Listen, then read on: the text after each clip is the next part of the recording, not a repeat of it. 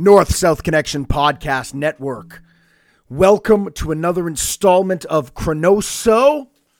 My name's Aaron. I'm hitting you. Well, I'm not hitting you. We're hitting you every day with one match from the annals. Annals is not a good word, but we're going to use it. Annals of WWF history. And today I have the privilege of breaking down from the big event in my home country. Well, not my home city, but my home country of Canada. From Toronto, the Junkyard Dog versus Adrian Adonis. Now, I heard my good friend Rocco Martone last week. He got to deal with an Adrian Adonis match, and he was so glowing that I thought, man, I think I was too hard on Adrian. But I'm going to be honest, I'm not changing the notes. So it is what it is.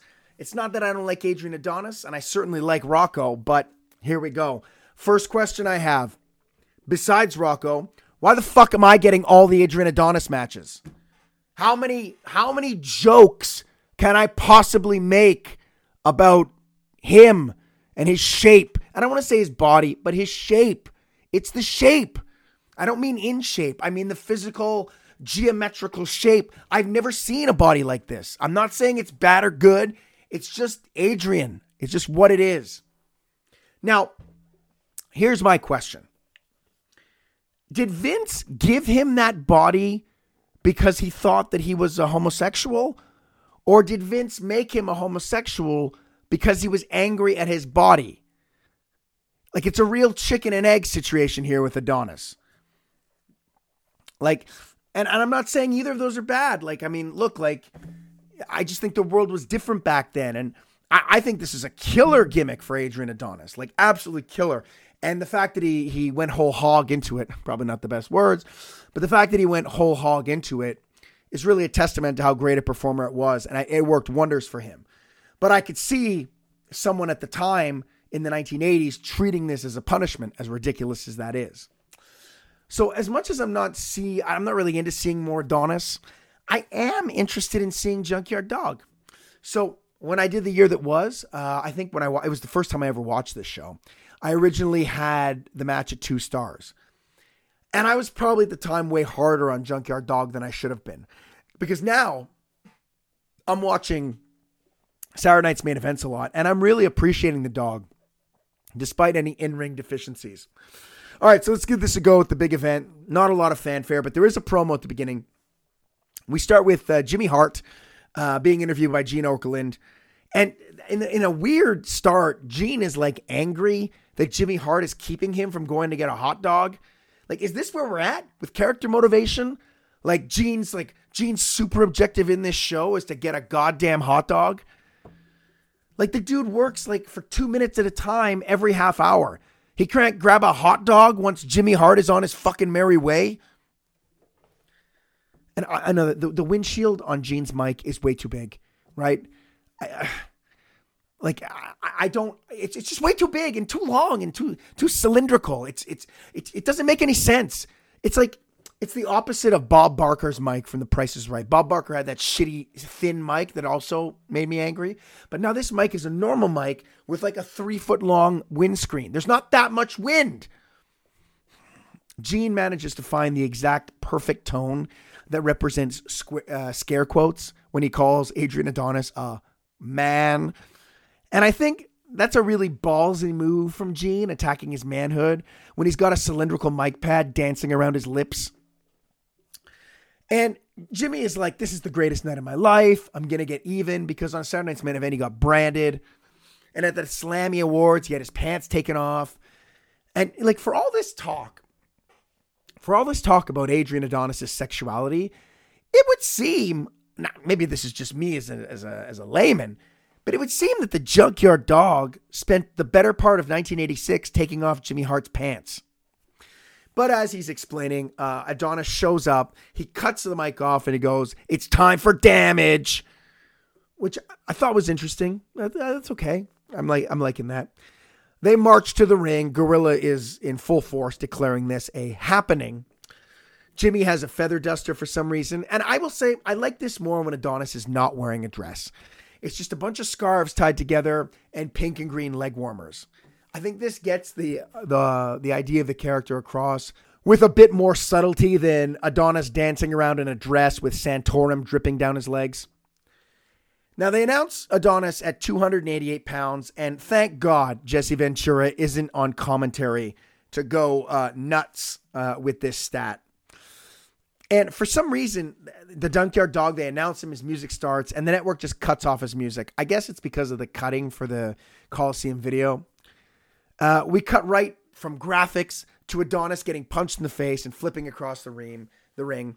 JYD, too, is just outright beating him with a chain. And then Gorilla's had enough of this. He's like, Adonis has got to be well over 300 pounds. I guess he didn't hear/care about the ring introductions. And both Ernie Ladd and Johnny V on commentary don't understand why Junkyard Dog is allowed to bludgeon him with a chain. I guess neither one of these guys has really been an active participant in a hate crime before, but in those, kind of anything goes, you know. Dog does the on all fours headbutts, and on the last one, Adonis leaps into the post. And when this happens, I rewound the match 3 times to try to figure out what the sound was that Adonis makes when he hits the post. And it's so loud. It's because I thought, was it the fans? Was it the commentators? No, it's Adonis. And the closest thing I can compare it to is Donald Duck getting his genitals smashed with a hammer. It's really it's really loud, and he just throws himself into that post. Then the dog runs him into the corner. Adonis does the cool frontward flip. I like Adonis's selling a lot here. Adonis tries to recover. Dog slides in with another headbutt, which I like. I think that spot was really neat. He's trying to climb into the ring, and Dog kind of just slides his head into him. Another problem with Adonis is his tights. The tights he's wearing are way too close to the same color of his skin. And I keep having to physically remind myself that he's not naked. And I have no rhyme or reason to be masturbating to this. Then Adonis gets on the apron, and for some reason the Dog just runs up and shoves the ref out of the way. Then Jimmy Hart jumps up on the apron. He sprays the Dog with something in the eyes from an atomizer.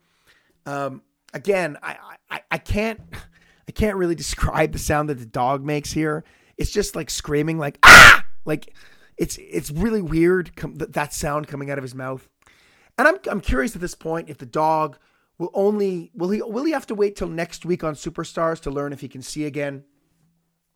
Adonis then hits a sloppy clothesline. Dog really struggles to sell it. He just kind of spins around slowly and then falls. Then Adonis is jumping on him a bunch, culminating with a jump from the second rope for a really great 2 count. Then Johnny V goes, close only counts on points and hand grenades. What is points? Maybe that's me being ignorant. I rewound it. He did in fact say points. I didn't know what it was. Then Adonis at this point is just beating the Dog to death. Dog is on the outside. Jimmy Hart jumps on his back. And then at this point I noticed that the ref is down again. I guess maybe there was a cut. He's either cut or maybe he had some sort of super stroke. Then Jimmy gets on the apron and Adonis goes to jump at the Dog, but then he knees Jimmy. Jimmy falls to the outside. And then it's Adonis kind of falls out of the ring, but the second he falls out of the ring, the ref rings the bell and awards the match to the Junkyard Dog. What the fuck is going on? Right? And I'm waiting for the announcement, and it's it's a count out. But both guys were in the ring. How do you get a count out with both guys in the ring? Then Adonis fell out, and the bell rang before fucking Adonis hit the ground. How is he counted out? Then we cut away quickly to the graphics for the next match, which is Dick Slater versus Iron Mike Sharp. And I am suddenly very happy I was given this match instead. Look, what a shit show this is, right? This is fucking awful. And on top of it, it's the most nonsensical ending I've ever seen. Maybe not ever. No, maybe ever. Both guys are in the ring and there's a count out.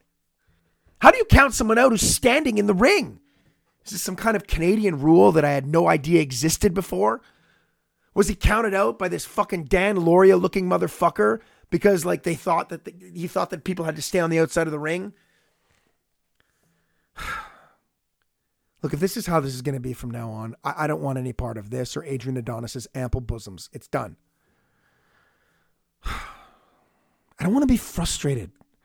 I don't want to get all worked up. You hear my voice? I don't want to get all worked up. All right, check out everything we're doing on North South. Now entering the Royal Rumble every other Monday.